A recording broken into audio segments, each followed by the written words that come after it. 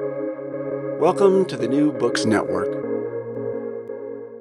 Hello and welcome back to Indian Religions, a podcast on New Books Network. I'm your host, Dr. Raj Balkaran. You can find out about my background at rajbalkaran.com. More importantly, my guest today is Dr. Suchitra Samanta, who has recently authored a book entitled Kali in Bengali Lives, Narratives of Religious Experience. Dr. Samanta is Associate Professor, Collegiate Faculty at Virginia Tech. Welcome to the podcast. Thank you. Thank you for having me. So you seem to be fascinated by Kalima. How did this come up for you? Well, and I can call you Raj, or do I call you Dr. Balkaran? I am Raj. My students call me Dr. Raj. Dr. Balkaran is some stuffy guy you see in print at times, you know? Okay, sure thing. So Raj, basically my paternal family has a long history with Shakta Hinduism, so Shakti Hinduism, right? So, I would hear stories about Kali, I would hear stories about Durga and festivals and worship that would happen on the family home in now Bangladesh. And briefly, my grandfather, paternal grandfather, established a little Kali temple before they all moved across to India. So it's a long story. Yes, everything is. And a long fascination. Now, to the point of the book, how did the interest in this research project arise? Well, I took my original interest, and then I, looked to see what, at the time that I was doing my dissertation and coming up with a plan, what was available by way of scholarship on Kali. And at the time, there was not much. In fact, there was David Kinsley, who was in, I think at the time, McMaster's, I believe, University, I think he was. Correct. Right. And this was, at the time, the seminal book on the goddess Kali, a little book. So I took it from there and I said, perhaps there's more work to be done. And my interest was, I think the general sense I had at the time was that Kali had, other than Dr. Kinsley, had gotten somewhat of a bad rap given how she appears. And my experience as a Bengali myself, right, and my family experience was that she was seen as a gentle, loving, beautiful, tender mother. I took it from there. This is a theme that comes up so often. So in addition to scholarship, I run an online school for the lifelong learners, primarily of Western origin, but also of Indic origin, clearly interested in emic perspectives. Hindu emic perspectives. This comes up quite often, this idea of, to Ramakrishna or to Amma, Kali Ma is pure love and bliss. And yet you have this wrathful, gory, outrageous, terrifying. And this ambivalence is so difficult to grapple with. And it seems, I would agree, there's been a tendency towards fetishization. I cannot speak this morning, don't have coffee. Fetishization of this visage of the feminine divine. So what you say in this chapter where you talk about the depictions of Kali or Kali in Western scholarship, maybe we can start there. What do you say in chapter 1? Essentially, I am getting to my particular focus. And so that chapter where I talk about the history of Kali, largely in Western scholarship, right, is where I look at some reputed writers like Geoffrey Kripal, for example, and many others, and effectively sum up the history in how Western scholars have perceived this goddess. And I quote Geoffrey Kripal, actually, and I say, he says that much of the work has been from a psychoanalytic perspective. Some has been like McDermott, some has been more feminist in understanding her. And so I end that chapter, right, with, frankly, my favorite author, who is David Kinsley. And the quote that ends that chapter and where I take off, is that he says that somewhere a religious symbol has to be meaningful, has to have, a visionary component, right? And it would so happen, Raj, that when I asked and I say this all in the introduction and so on, is when I talked to my participants, this was a field-based research. I worked in Kolkata, in and around Kalighat temple and in and around parts of Kolkata, actually, met people and so on. When I asked them, so what does Ma Kali mean to you? I was, as I say, I was taken aback by the fact that what she means to them was shared with me in their stories of revelatory, broadly miraculous experiences. These were ordinary people. I use the word in quotes. So women at home looking after their homes, small businessmen, musicians, but even people like my doctor father, a radiologist, right? For whom the miraculous was, on the one hand, extraordinary, and on the other hand, ordinary. It was so everyday. I really was initially really baffled by how pervasive this belief in the revelatory was. Yeah, okay. Please continue. What I was about to say is, could you give us, probably more to the heart of the book, give us a little glimpse into the revelatory, into the miraculous. Okay. What are these folks? So this is an ethnographic project. Certainly, text plays a role, but yes. But your text.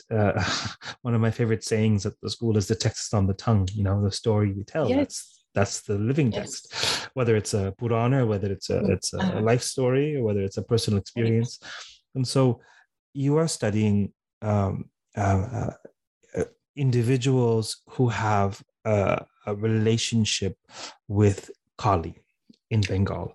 And what are they telling you? Well, on the one hand, not always a relationship initially. A miraculous experience can change a person and be revelatory, saying, here is a presence that is possible for you to have a relationship with. So not everybody starts out there, So which is why, somewhere in there towards the beginning, I say these are transformative experiences, right? So to share a story with you, that's what you're asking me, right? That's what you're asking me? Yes. Yes. Share some insight so that the audience can get a sense of what are these narrated miracles or experiences that people are reporting to you. Yeah. Okay. Just a little prologue is that much more recent scholarship, by Jeffrey Kripal, for example, Obasekere, for example, Corinne Dempsey in an edited volume. Actually, these are Western-based scholars or Western scholars who have now opened up to the fact that the miraculous in South Asia is a very, very possible. It's also possible elsewhere, right? And so there's a chapter at the first part of the book actually addresses how the miraculous is understood. So in answer to your question, the paradigm that people talking with me, so my participants, in other words, used, and which I elaborate on in the first part of the book, is an indigenous one, and they called it, not I, they called it Anubhuti, which means literally an experience, an intuition, an insight that experience offers them, right? I also talk about, other philosophical concepts of the mind, the man, for example, right? The man, where such anubhuti is processed, where it's experienced, where it's processed, where it's remembered, right? So with that as briefly, the paradigm, right? There were many stories in many different contexts. And the second part of the book looks at those different contexts, right? So in one of the contexts where the guru, for example, features very centrally, the particular person who was also seen as a guru, Alok Babu, I call him in the book, who served as my mentor and so on. There were miraculous experiences associated with him by his disciples who shared them with me. He could heal long distance. another guru who was in the Punjab, for example. So here we are in Bengal, right, in Kolkata. And so a disciple shared with me the story of the fact that, he was able to do certain rituals and evidently did have the power. Auluk Babu himself, and I say all this in the book, this is not easily how should I say, it's not a simple matter of saying, here's a miracle, right? So Auluk Babu would deny staunchly to me. And he would say to me, I don't do magic, right? In those words, pretty much. I don't do magic, right? So don't come to me expecting stuff like this. And yet at the end, as my second phase of field research, he would share with me a story where he said, here's this pilot who is going to be sitting for an exam so he can fly again. And he's gotten a ear infection and he won't be able to fly if this ear infection is not addressed. So Auluk Babu tells the pilot, you need to go see a doctor.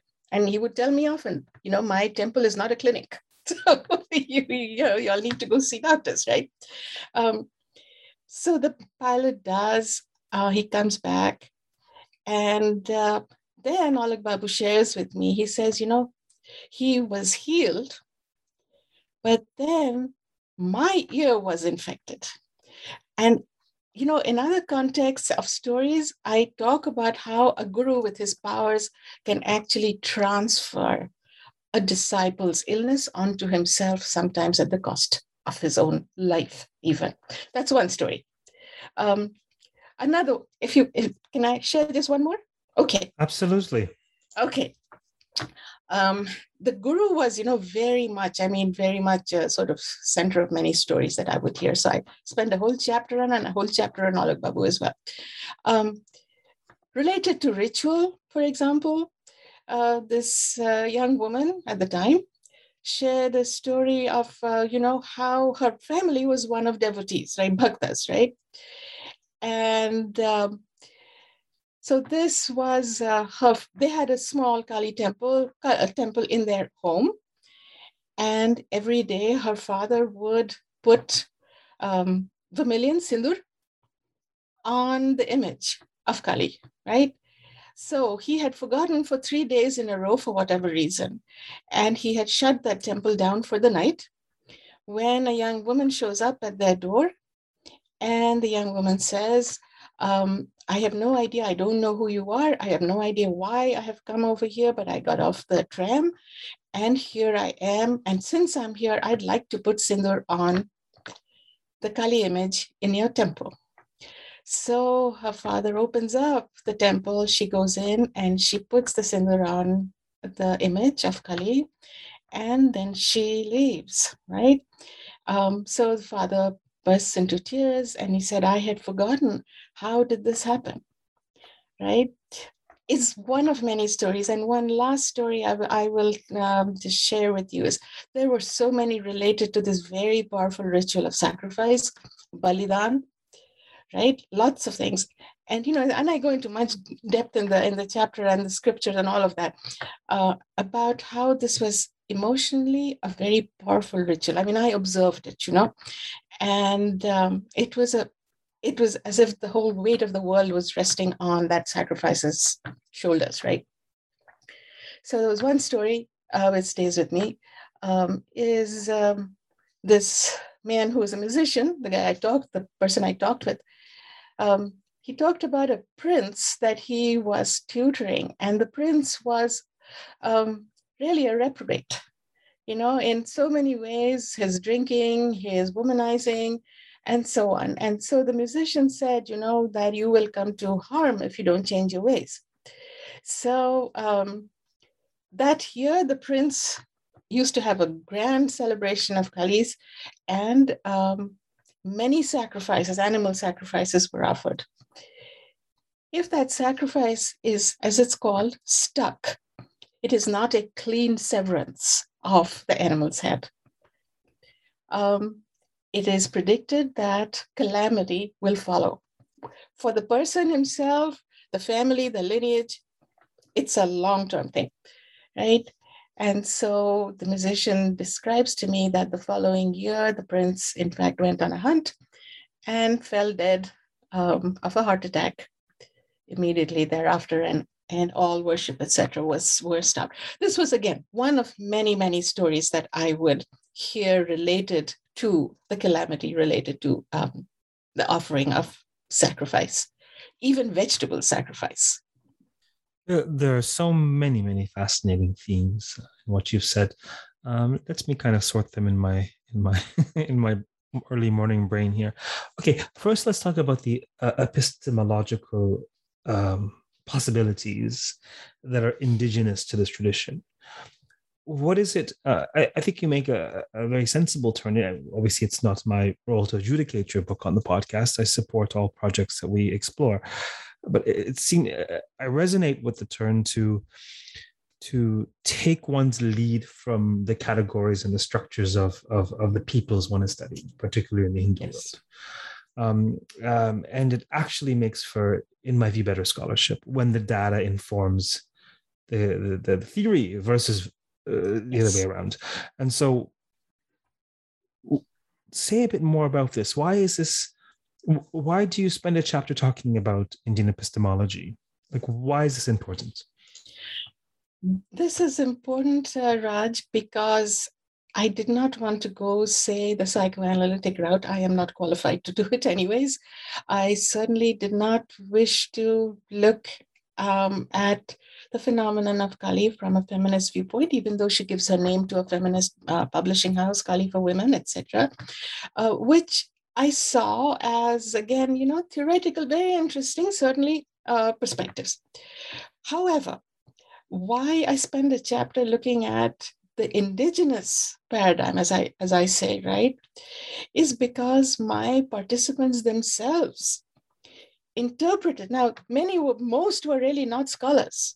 They were, as I said, they were small businessmen, they were musicians, and certainly my father might be a radiologist. He was certainly not a scholar of Hinduism, right?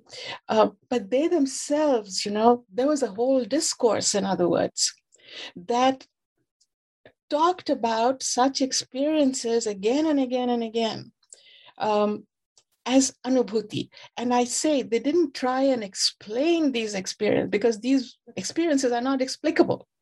They were remarkable, in time, space, so many ways. But they interpreted it in terms of this paradigm, right? And centrally, the word anubhuti kept coming up. So they themselves shared this paradigm with me. The word anubhuti kept coming up. I would find a resonance on this concept of insight, intuition, right? I would find that in, again, not an expert, but in philosophical writing as well as insight, that the revelatory is an accepted epistemological way of knowing in Indian philosophical thinking. Right? So here were folks, as I said, not scholars and so on, not mystics, who were using that discourse to interpret their experiences. And related to this concept of anubhuti, where does anubhuti occur? It's in the concept of the mind, the indigenous concept of the mind, right? Which feels, which thinks, which remembers, in a rather different way from what has happened with, say, the mind and the heart in Western intellectual theory, right? So it is a much more holistic experience. And then remembrance and change is what I would read into their stories. Transformation. So now I go to the temple every day, for example, right? Now I believe. And only one example in my book that I would find, this one woman who decides that the gods have not delivered and she becomes an atheist. This is in chapter 7, I believe. But otherwise, there is, even among the fairly skeptical, there is a sense of a very wide spectrum of what is considered possibly anubhuti or the miraculous. I don't know if that answers your question. My questions are always meant to be generative more than anything. And so really, it's the journey. There's lots of rich content there. Okay. What comes to mind for me, I'm probably saying more in this podcast than I do in most podcasts, particularly because Kali is very much related to one working on the Devi Mahatmya. But this idea of anubhuti, this idea of revelation or the miraculous, what comes to mind for me, like 30,000-foot view, pan out to world religions. I mean, as artificial as these categories may be, nevertheless, there are trends we can discern across the world's religious traditions. And one of the fundamental distinctions between Abrahamic religion, for example, and Indic religion, is the participatory element of the divine in the world, Yes. To use a dated expression, the sacred erupting in the profane. You can count on one hand the theophanies of the God of Moses, for example, and yet in the Indic world, between the concept of the Atman indwelling in all beings, between various siddhis ascribed to various beings, between the dispensation of grace, tantric traditions, what I call shaktification of various objects, and etc., etc., etc. It's important to understand that in this world, in sort of a Western idiom, magic is either charlatanism or paganism or fraud, because there's only one Shakti account in the world, and that belongs to God on high. And in this tradition, it's such that Shakti is dispersed throughout the world, and anyone can be a lightning rod at a particular time. Yes. And so it's a very different understanding of the divine presence in the world, and that's to me, it's crucial to have that on board. Whether or not we believe in miracles is not the point.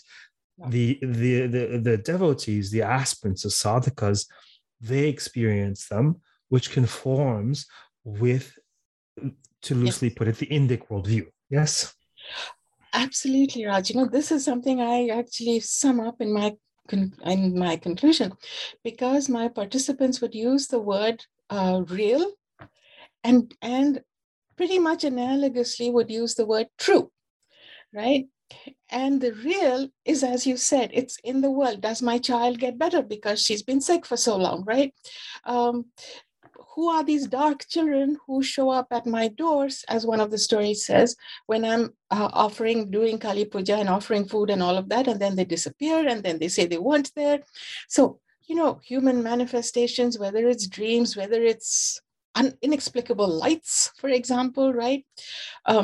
Shakti, as that larger presence, is right there. It's in foods, it's in people, it's right here, right? On the one hand. So, in my conclusion, and again, not me saying it, but my participants saying this, what is real is, this is what happened in my life. I got a job. I played to Kali, I got a job, right? I passed an exam. That's real. But it points to the true. It points to the true. And they would make that distinction by saying, in Bengali, the word is ashol. Shotto, ashol, right? And the truth is what that experience points to. Now, is it separate, as you say, No, it is very much embedded in lives and experiences. And if that answers your question, right? It is very much right there. Which is why, I said it's on the one hand extraordinary and on the other hand ordinary. Was there anything that surprised you about this research, or that stuck with you in particular? Oh, good Lord. I mean, this is clearly, much of this is extraordinary. Yes. But I mean, was there anything about the process or about your journey, about what you learned that really sort of either surprised you or stuck with you about this process? In the first place, I really had not expected to get such data, should I say. I was completely taken aback, and I thought, what on earth am I going to do with these stories, right? And my dissertation, in fact, did not address, because I did not know how at an American university I was going to include such accounts.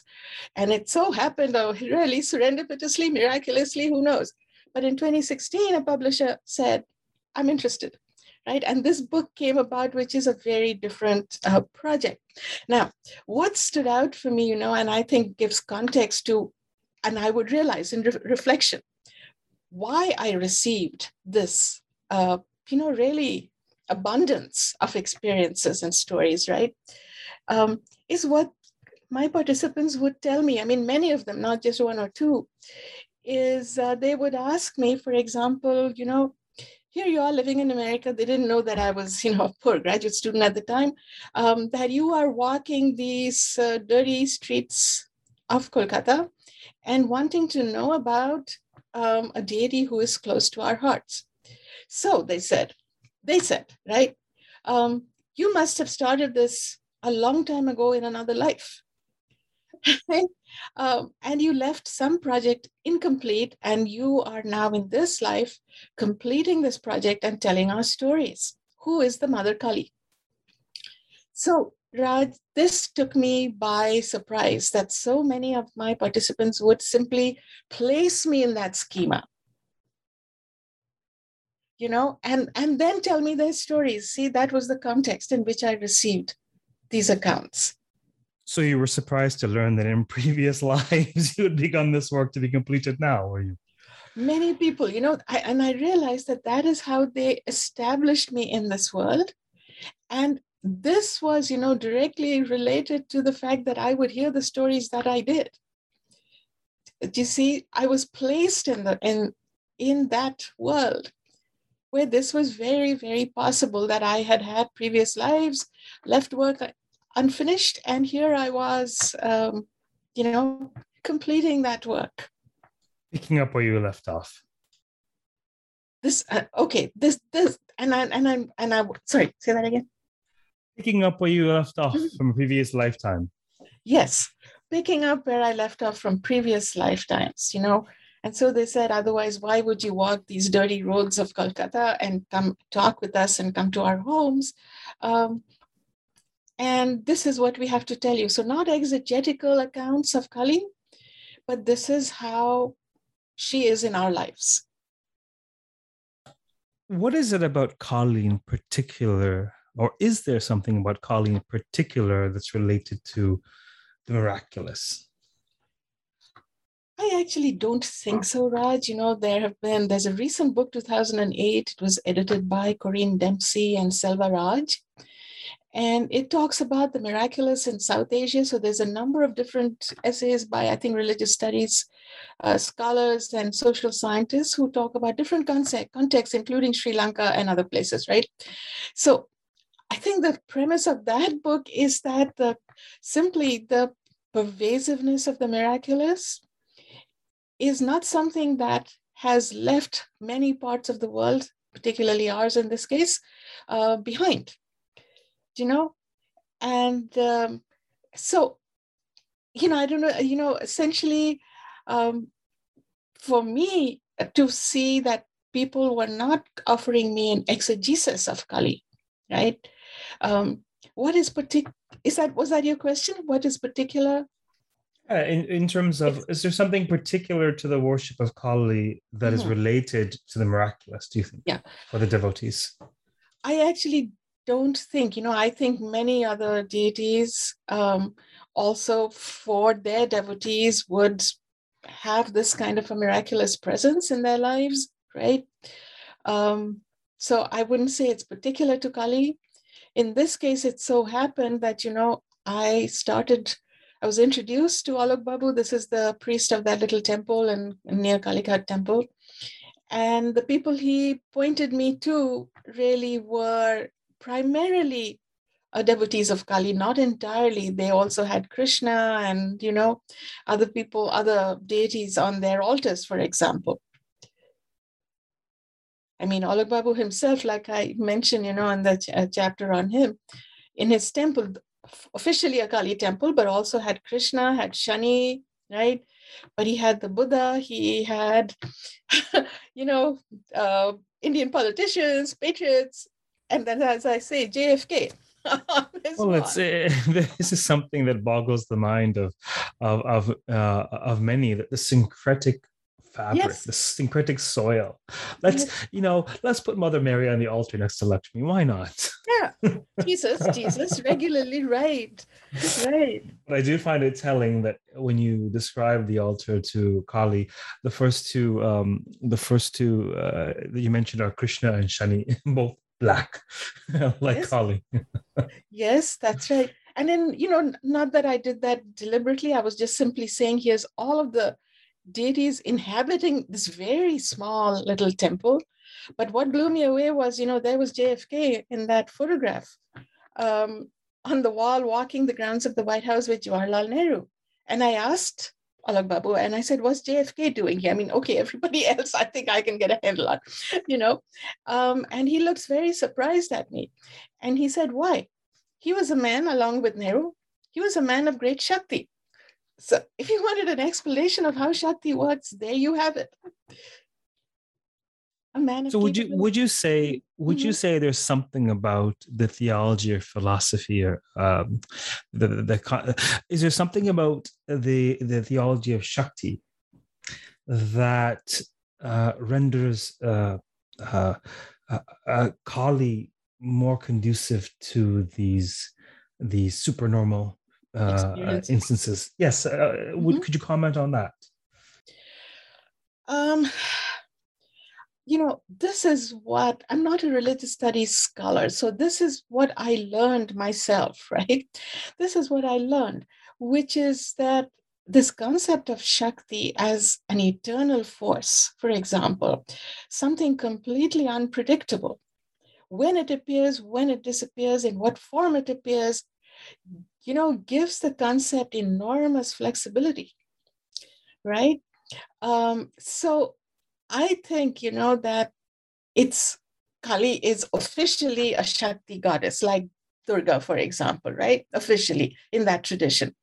But I think the concept of Shakti itself, I will tell you, I think, from comparative viewpoint, Diana Eck, she writes in her memoir, which was, Spiritual Journeys from Bozeman to Benares, I think it's a 2003 book. It's a very, very lovely, elegant book.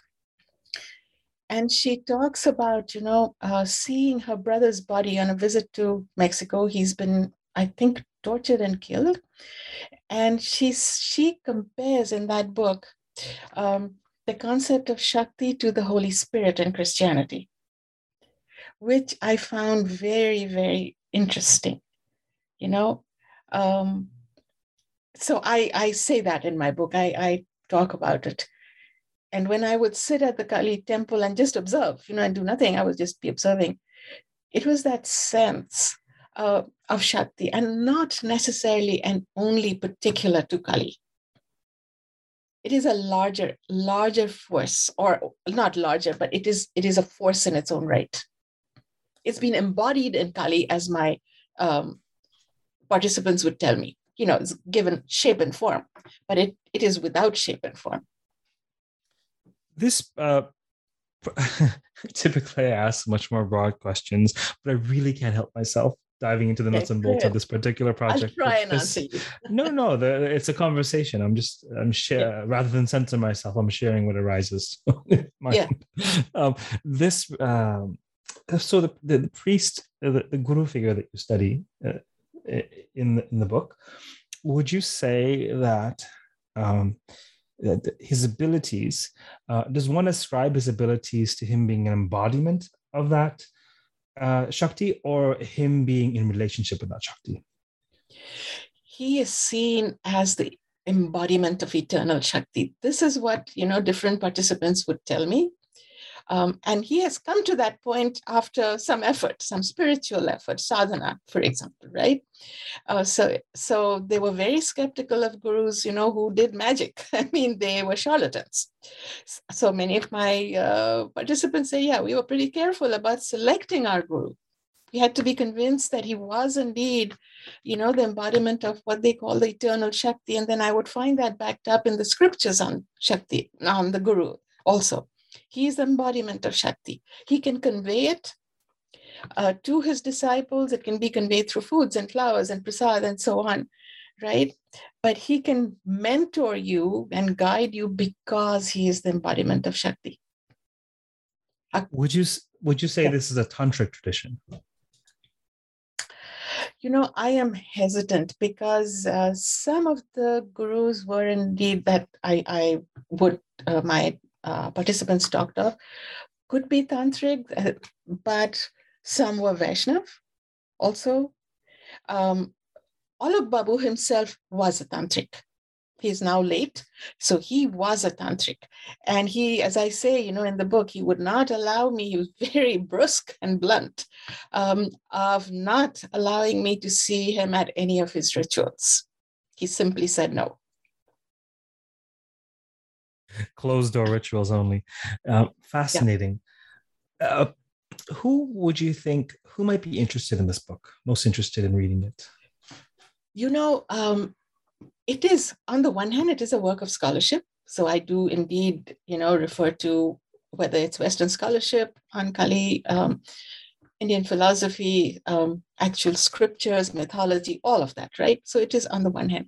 But all of that exists to give context to the stories that I would hear, right? So they're not simply stories, but they are stories in a very deep and ancient context of understanding. So I think that it would be readable, certainly for scholars, but also for, I believe, students, who are interested in this area of study. And in terms of subfields, certainly scholars, grad students, lifelong learners, the interested public, but in terms of subfields, people interested in Hinduism, of course, in goddess studies, in Kali studies in particular. What about anthropologists, sociologists, or people interested in narrative?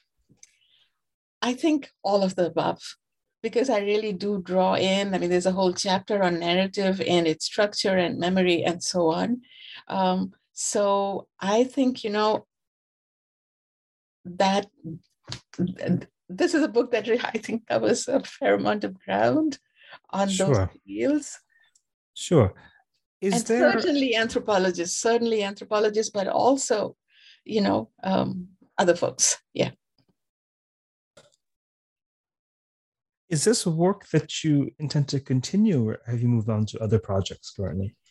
Raj, I have actually long moved on. And this book, as I said, in all its talk about miracles, miraculously sort of resurfaced when a publisher expressed, he saw my CV and he said, "Oh, I'd like to see a book on this," right? So this was 2016. I had published on this work, into the late 90s. And then I moved on, and I will tell you why I moved on to something very different. Right? Which is, I looked at this very powerful goddess. There were books published in the early 2000s called Is the Goddess a Feminist? Right? By Alf Hiltbeitel, one of the editors of that book. And, I looked at the situation on the ground for Indian women, given that here was these powerful goddesses, right? And I would move on to looking at women and literacy. Primarily really disadvantaged women and literacy. So I again did field work. I published a fair amount of work on Muslim female literacy. And I worked in a slum area for several years. So I've published. More recently, I've looked at poorer Asian American women in this country, again, in the context of education. That has been my most recent work. But this book, of course, is published this year. Is there anything else about the book you hope to touch on? That I would like to say. Indeed.